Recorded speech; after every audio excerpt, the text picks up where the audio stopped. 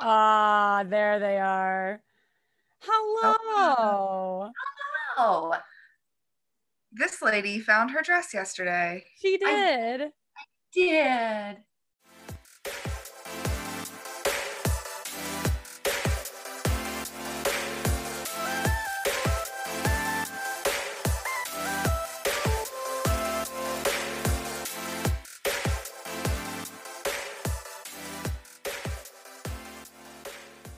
She just had like the best dress experience. I really did. Good. Yeah. Like she didn't have to go. She didn't have to like. It wasn't stressful. No. Nobody was like rude. It was like it was a good like the girl helping her was Paige. She was great. She we was love great. Paige. Love Yeah. Paige. She just only had to go to one shop. Yeah. That's amazing. Which is incredible. She did a great job. It was super fun. My sister-in-law snuck in a bottle of champagne. Yeah, it was great. Love that. I ran to Pita Pit and got some cups. Got some water cups. Yeah. Love Pita Pit. Did you end up getting something along the lines of what you thought you wanted, or something totally different? No, actually, Penelope wanted to see a dress just because she wanted to see what it looked like on a person. And that's the one. Oh my gosh, really? That's so funny. Weird. I love it. Oh my gosh. It was so funny when we met up with everyone again afterwards. Everyone was like, "Did you say yes to the dress?" it was like Mac Schulman, like Perry, his girlfriend. Everyone was like, "Did you get a dress?" We were like, "Yeah." Like a high five. Oh, that's so fun. It was super fun. All right, shall we get to it? Yeah, let's do it. I'm ready. Dive right in. So this is a special history happy hour. Is it? Because two of us are in the same room. Same room. Love it. That's the same room. And it's been, we counted. It has been 6 years since Elizabeth and I have been in the same room. I was actually wondering about that. When was the last Isn't time that gross? We had like a little reunion at dinner last night. Yeah. When was the last time you guys were together? New Year's Eve 2014 going into 15. That's right. Yeah. That was quite a night. I got to retell the story about how I was just straight talking shit, and then Julie's face went from to I was like, oh, that person's right behind me. That's great. That's awesome. Oh my God. Yeah. That was like something out of a movie. Like it truly was, because it was genuinely like, oh no, he's here. Yeah. You were like talking shit about a boy, and then I'm like, yeah. And then my face changes and you go, he's right behind me, isn't it? I was like, yeah. And what were the odds? What were the odds? If it was going to happen to anybody, it was going to happen to us. That's true. So then you turn around and you're like, my New Year's resolution is to not talk shit. Oh no. Yeah, I turned around and he was like, well, I was going to say hi, but maybe you don't want me to. Yeah, that's just exactly what he said. Hey, so good to see you. It was a weird, okay, very, very weird interaction. So enough of that. Yeah. All right. So I'm going to bring this closer. Julie, how's our sound? I think it's good. Good. Yeah. All right. So February is Black History Month. Yes, it is. So our history happy hour today is about Josephine Baker, the famed vaudevillian performer who was low-key a French resistance spy. Love that. I don't know anything about her. I'm ready. Okay. So all the info from this episode was found on the National World War II Museum website, the National Women's History Museum website, which if anybody out there on our airwaves is a teacher, it's a great resource with lots of curriculum and lesson planning notes. Fun fact. Oh, and a sweet little blog called A Mighty Girl, which had some. Josephine is a bad bitch. Yeah, had some little fun facts. Damn. She is. So Josephine was born. This is either Freda. I'm not sure. Josephine McDonald in 1906 to two vaudeville entertainers in St. Louis, Missouri. Her parents would often bring her with them on stage when she was a child, sparking her love of entertaining. Sadly, her parents' careers never really took off, so Josephine was forced to start working at a young age to help the family survive, which was obviously a very common happenstance at that point in time. So especially her parents were performers. So her parents were performers. Yes, her parents were vaudeville performers. What does that mean? What does that mean? So vaudeville was like a traveling like repertory type show that would happen like turn of the century, 1900s, 1920s. Like people that like Charlie Chaplin was originally like a vaudevillian performer. Like go around and like a theater troupe. Okay. Yeah. Okay. Yeah, and it's all that fun little like doop doop doop doop doop like that kind of stuff. Okay. Yeah. You know, someone tap dancing. I don't know. Right. Okay. Yeah, when she wasn't able to source odd jobs to do for cash, she would dance in the streets for money. And eventually her routines caught the attention of an African-American theater troupe, and she was invited to perform with them. So at 15, she's like, adios, I'm out of here. I'm going to go travel with this African-American theater troupe as a dancer. And at the age of 15, through this theater troupe, she marries a man named William Howard Baker at 15 years old. She was 15. It gets weirder. And she takes his last name and she drops the Frida. It should be mentioned, this is where it gets weirder, that she was married once before at the totally appropriate age of 13. When was this? What were the dates here? This would have been, so she was born in 1906. This would have been like the 20s. So that's still 1920s. Not okay. No. And it also just never mentioned what happened to her original husband. And I don't know his age either. So, I mean, maybe he like died or something. I don't know. Neither here nor there. It's still weird. Yeah. So she becomes a very successful dancer and tons of vaudeville shows. And she rides this wave to New York City, where she becomes an active participant in the Harlem Renaissance, which was this sort of beautiful Black like artistic cultural movement that was happening in upper Manhattan and Harlem. And it was fantastic. So you have, your Langston Hugheses, all the jazz. It was very, very cool. And she became... fact, C.J. Walker. Everybody know who C.J. Walker is? Madam C.J. Walker.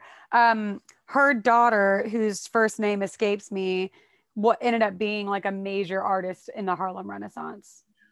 It's a very cool, it's like a very cool point in American history that a lot of people don't know about or talk about. No, they really don't. Yeah. So in a few short years, she becomes the highest paid chorus girl in all of vaudeville, which is amazing because she's Black and she is like raking in the dough. And she becomes so popular because her performances are like kind of risque and she's a little bit like of an exotic dance feel. And people think it's really cool because obviously the 20s was sort of about this like, sort of sexually empowering kind of women could be at the time. Like burlesque. Burlesque chic. Birth control and all that. Love like lots of like nipple tassels. Yeah. There's some nipple tassels. Oh, that's Josephine. Oh, I thought you were going to pull out some nipple tassels. I was like, okay. Sure. So her rising popularity gives her the chance to perform in Paris with an all-Black review. So upon her arrival in France, she is pleasantly surprised to learn that she and her compatriots can sit anywhere they want on the train. It's wild when we think about segregation. Yeah. So she gets to France and she's like back of the train and they're like, I don't know, is that where you want to sit? They're like, what are you talking about? Yeah. Je ne parle anglais. Train. Le train. Je don't know cigarettes. That's my very good French. 4 years wasted. Yes. While living in Paris, she becomes a member of a large group of American expats who would become known as the Lost Generation. This group included literary figures like Ernest Hemingway, F. Scott Fitzgerald's scary wife, Zelda, Gertrude Stein, all of these like amazing authors who we had to read by force in high school. I didn't know that they were all expats. Yeah. So they all essentially left America at the same time because they were just kind of like fed up with it. They're like, I'm just so bored with this like ritzy American life. Like I want to go live something different. And fun fact about that group. So Ernest Hemingway and F. Scott Fitzgerald were like best friends. I didn't know that either. Yeah. But they had major issues in their friendship because Zelda Fitzgerald was like an absolute mess all the time. And Ernest Hemingway was like, your wife is trash. Oh, wow. Yeah, and they used to get into like public fights at bars and stuff. It was like a whole thing, which I mean, Ernest Hemingway really shouldn't say anything about it because he had a serious drinking problem. Well, and we know this now that Yeah. you know, adults make their own choices, and telling your friend that you don't like their spouse doesn't do anything good, I feel like. It really doesn't. And it wasn't just like, hey, I don't care for your wife. It was like, your wife is a piece of shit. Oh yeah, Ernest, get it together. Come on. Yeah, I know. But it's okay. I mean, he ended up being fine. There's all those six-toed cats in the Keys now. I know. They're Yeah. fine, right? I mean, sure, he killed himself, but like, he seemed to have, he seemed to have a nice life up until then. That was fine. Yeah. Over time, she becomes the most successful entertainer in France, and it is widely assumed that she even became the wealthiest Black woman alive. Wow. Yeah. Of her time. Of her time. Yeah. So she would have been the wealthiest Black woman, like, of her time. Yeah. In 1928, she sets off on a European tour that included a stop in Vienna. Hitler is already on the rise to power, and his racist and xenophobic ideology is sweeping across Central Europe, especially Germany and Austria. I spelled Germany with 2 M's. Germany. Wait, can we just think for a second about what that would be like? Like, oh, I left America where segregation's still a thing and Jim Crow laws are rampant, and you know the Black man is being suppressed, and then I come to Europe and I can sit anywhere on the bus, but then There's more. Here comes this white dude trying to kill all of the Jewish people in Europe. Yeah, here comes this like bad Charlie Chaplin impersonator who's just trying to bring everybody down. That would just be really a huge letdown to like think that you're like, it'd be such a bummer. Things are so much better over here than being like, oh, maybe everything's just shit everywhere. Yeah, like nothing is good. Nothing is good right now. This is really just a dark time, and the world is a dark time anywhere you went, I feel like. Yeah, for sure. And I will say too, sidebar, but still sort of Nazi Germany, Austria thing. Because Christopher Plummer died, we watched The Sound of Music naturally. Yeah. And Kyle was like, I don't understand. How is he the naval captain of a landlocked country? And I was like, let me tell you about the Austro-Hungarian Empire. And he was like, why did I open this? And he was like, I need to stop asking questions. Yeah. And I said, the reason he's a naval captain is because at the time, Croatia, Yugoslavia, all of these countries that are on the sea there, Adriatic Sea? Sure, why not? Sounds right. We're part of the Austro-Hungarian Empire, so they would have had to have a navy. And that is how Captain Von Trapp became a naval captain. Love that. Thank you. Yes. This is my favorite thing to tell people. And this has been The Sound of Music. This has been The Sound of Music with Liesel's racist boyfriend. So while riding from a train to her hotel in Vienna, she's met with hostility and protesters calling her a black devil. I tried to Google what that was in German. It sounded bad. Yeah, let's not. Bad, not in German. Sounds bad, not in German. But I wanted to get the German effect though. You know how harsh that language is? It's just like that. And then you were like, this is something that doesn't need to be said. Yeah, and I also just can't pronounce it. Yeah, there's that. Yeah. She later went on to say the scene reminded her of race riots she witnessed in St. Louis as a child. So all of these things that she was trying to escape are now sort of following her to Europe. Yeah, that's not good. At the beginning of World War II, so obviously World War II was a thing in Europe before it was here in the States. So like 1937, 38 is when stuff started to go awry over there. Her career gets put on hold and she marries her third husband. No information is listed about what happens to the other two. Yeah. I'm assuming they divorce. It's just, for all we know, she's just like, yep, single. Why? Oh my God. You think I'm not? Are they just dying mysteriously of dysentery or something? I have a feeling that when she decided she was going to move to Europe, he was probably like, I don't want to. I don't want to do that. Yeah. That's fascinating. So she marries a wealthy Jewish sugar broker named Jean Leon. I love that. So now our girl Josephine wholly represents everything the Nazi ideology hates. She's a successful woman of color who is openly bisexual, and she's married to a wealthy Jewish man. Oh wait, hold on. did we already know that she was bisexual, or is this the first No, time? I'm gonna get into that. Okay. So prior to her marrying her husband, she was frequently involved in like illustrious affairs with women. And even while she was married, she like still like kept like, I guess like hooking up with ladies. Finger banging. Oh, it just bums me out so much, man. Oh, Oh, the term. yeah. Yeah, I'm not a big fan of Yeah. that one either. And then from the other side of the house, Matt was like, "How do you feel about finger blasting?" And I was like, "Still bums me out." Still not a fan of Still that. bums me out, dude. So that's fascinating. I didn't even know, this is probably really silly of me, that like anybody would be openly like not hetero back in that day. Yes, but I will say the French have always been rather laissez-faire, if you Yeah, will. that's true. With In their Europe in like general. sexual prowess. Yeah. They did invent Yeah. the blowjob, so They did. That's true. they did. It was invented in the French court. Yeah. So when the Germans invade Paris, she and her husband flee to the south of France because it's no longer safe for them there. During her stay in southern France, she becomes acquainted with Jacques Abte, the head of French counter-military intelligence, and he asks her to help the French resistance and their espionage efforts.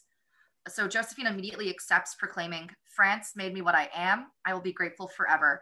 The people of Paris have given me everything, and for that, I am ready, Captain, to give them my life. You can use me as you wish." Wow. So from then on, she begins performing acts of tradecraft, which is my favorite word, against the Nazis. What are acts of tradecraft? So tradecraft is the technical term for spy things. Oh. Yeah, so that's like what the CIA and the FBI use. So very specific reference in Zero Dark 30, when they're tracking all those phone calls going back and forth from, the caves to Kandahar and whatnot, them like using burner phones and like trading out different cars and stuff, that's tradecraft. Ah, okay. Yeah, so she starts engaging in acts of tradecraft, which is just spy stuff. Cool. So she's at this point housing resistance fighters at her chateau in the south of France, and she's supplying them with visas so they can openly travel. She's attending parties and diplomatic functions, including events at the Italian embassy that would bring her into the orbit of high-ranking Axis bureaucrats. So the Axis powers were Italy and Germany and Europe, and then Japan on the Pacific theater. So she collected information on German troop movements and what harbors or airfields were currently in action. Josephine was confident that her celebrity and connections would protect her and that no one would suspect her of espionage. Why? Because she's a lady. I mean, fair. She wrote down intelligence on her hands and arms, penning notes inside her underwear even. Girl. She did so knowing she would never face a strip search because they didn't want to touch a Black person. Wow. And she was right. That's both sad and really smart of her. I know. She's like, they're not going to want to touch me. They think I'm dirty. So guess what? She's like, I'm going to ride that wave. She was like, Yeah. I was going to put a note in her Yeah, pants. yeah. Is that spycraft in your pocket? You're just happy to see me. The Nazis had gotten wind of the resistance activity happening at Josephine's chateau, and they visited the estate. So a bunch of Nazis show up. She's still hiding several resistance fighters at this time. She married wealthy. Yeah, she is. She's very wealthy. Okay. Yeah. She successfully charms the Nazis when they question her, but she took the encounter as like kind of a sign to like get the hell out of Dodge. Yeah. So Apte, the lead spy for French military counterintelligence, the one who hired her, contacts Charles de Gaulle, who's the lead general for France, and he instructs that both Apte and Baker, and Baker's husband, travel to London via Lisbon because Portugal was neutral.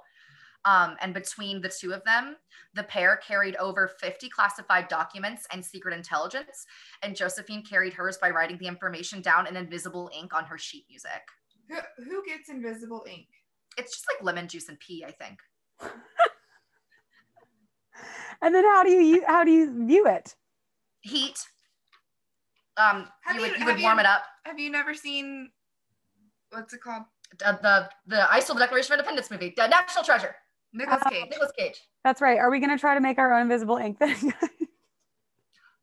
We should. Next week. Next week. On Spaghetti Heads podcast. Somebody. Like when I got flustered and they asked me, what do you do for a job? And I said, I teach science, kind of. Just yell that at people. Piss in a cup and then we'll get some lemon juice and see if it works. Yeah. So after D-Day, she returns to Paris. She's gifted a military uniform by the French army because of her participation. That's snazzy. And she returns to France wearing her her fancy brand new lady military uniform. And she takes note about how terrible the city looks post-Nazi occupation. And she's like, something has to be done. Paris is struggling. The poor people of Paris are struggling. I got to do something.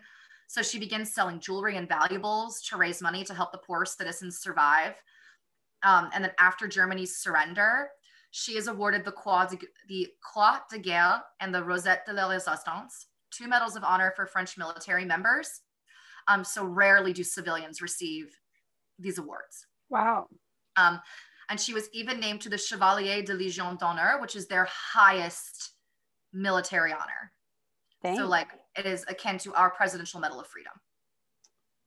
Got it. Or being a Knight of the Garter in England.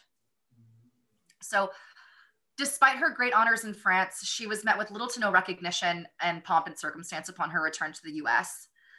She was forced to confront segregation, discrimination, and hatred. After realizing how her homeland hadn't changed, she took up the fight for civil rights and became a prominent figure in the movement. So she comes home, she realizes that the US is still not getting better. And she's like, listen, I've seen the light. I lived in France. We can do better than this. In 1963, she was one of 2 women who were allowed to speak at the March on Washington. In her speech, she details her life as a Black woman in 20th century America and quite plainly states, you know, friends, that I do not lie to you when I tell you, I have walked into the palaces of kings and queens and into the houses of presidents and much, much more. But I could not walk into a hotel in America and get a cup of coffee. And quite frankly, that made me mad. Fair. She would continue to speak out against racism and discrimination for the rest of her life. In 1975, she performed her final dance show to a totally sold out audience that was completely desegregated. Wow. And she received a standing ovation. Hell yeah. She died shortly after on April 12th, 1975, having led the fullest life of any human I have ever stumbled across. Wow. Yeah, like that's a lot. Yeah. She was a bad bitch. In fact, it says here, Josephine Baker, all around bad bitch. All around. And all around. I'm on her Wikipedia page and she's fascinating. Like Beyonce portrayed Baker in certain times. Like she's still very relevant in current pop culture. They are making a movie about her. I was just gonna say her life needs to be made into a movie for sure. The pretty Black Irish girl whose That's name what they're calling it? No. I'm the actress who's playing her is the pretty Black Irish girl whose name I think it's like Netta or God, what movie was she in? Love. She was in the movie Love versus the. I'm Googling. The one or no, Loving versus the state. It was like a Supreme Court case where she and her husband were in interracial marriage and they lived in Virginia. She played the wife. So it looks like there's a documentary, Josephine Baker, The Story of an Awakening, that was made in 2018. Ooh, is it on any of our streaming networks? I'm Googling. Yeah, I can't find where to watch the documentary. It's like not giving me streaming services. That's very upsetting. Yeah. Did you find who's playing her in the movie? I'm doing that right now. She's amazing.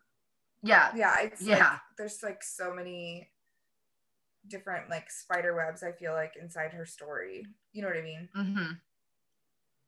We forgot she was in that episode of Lovecraft Country. Leone Simaga? Is that her?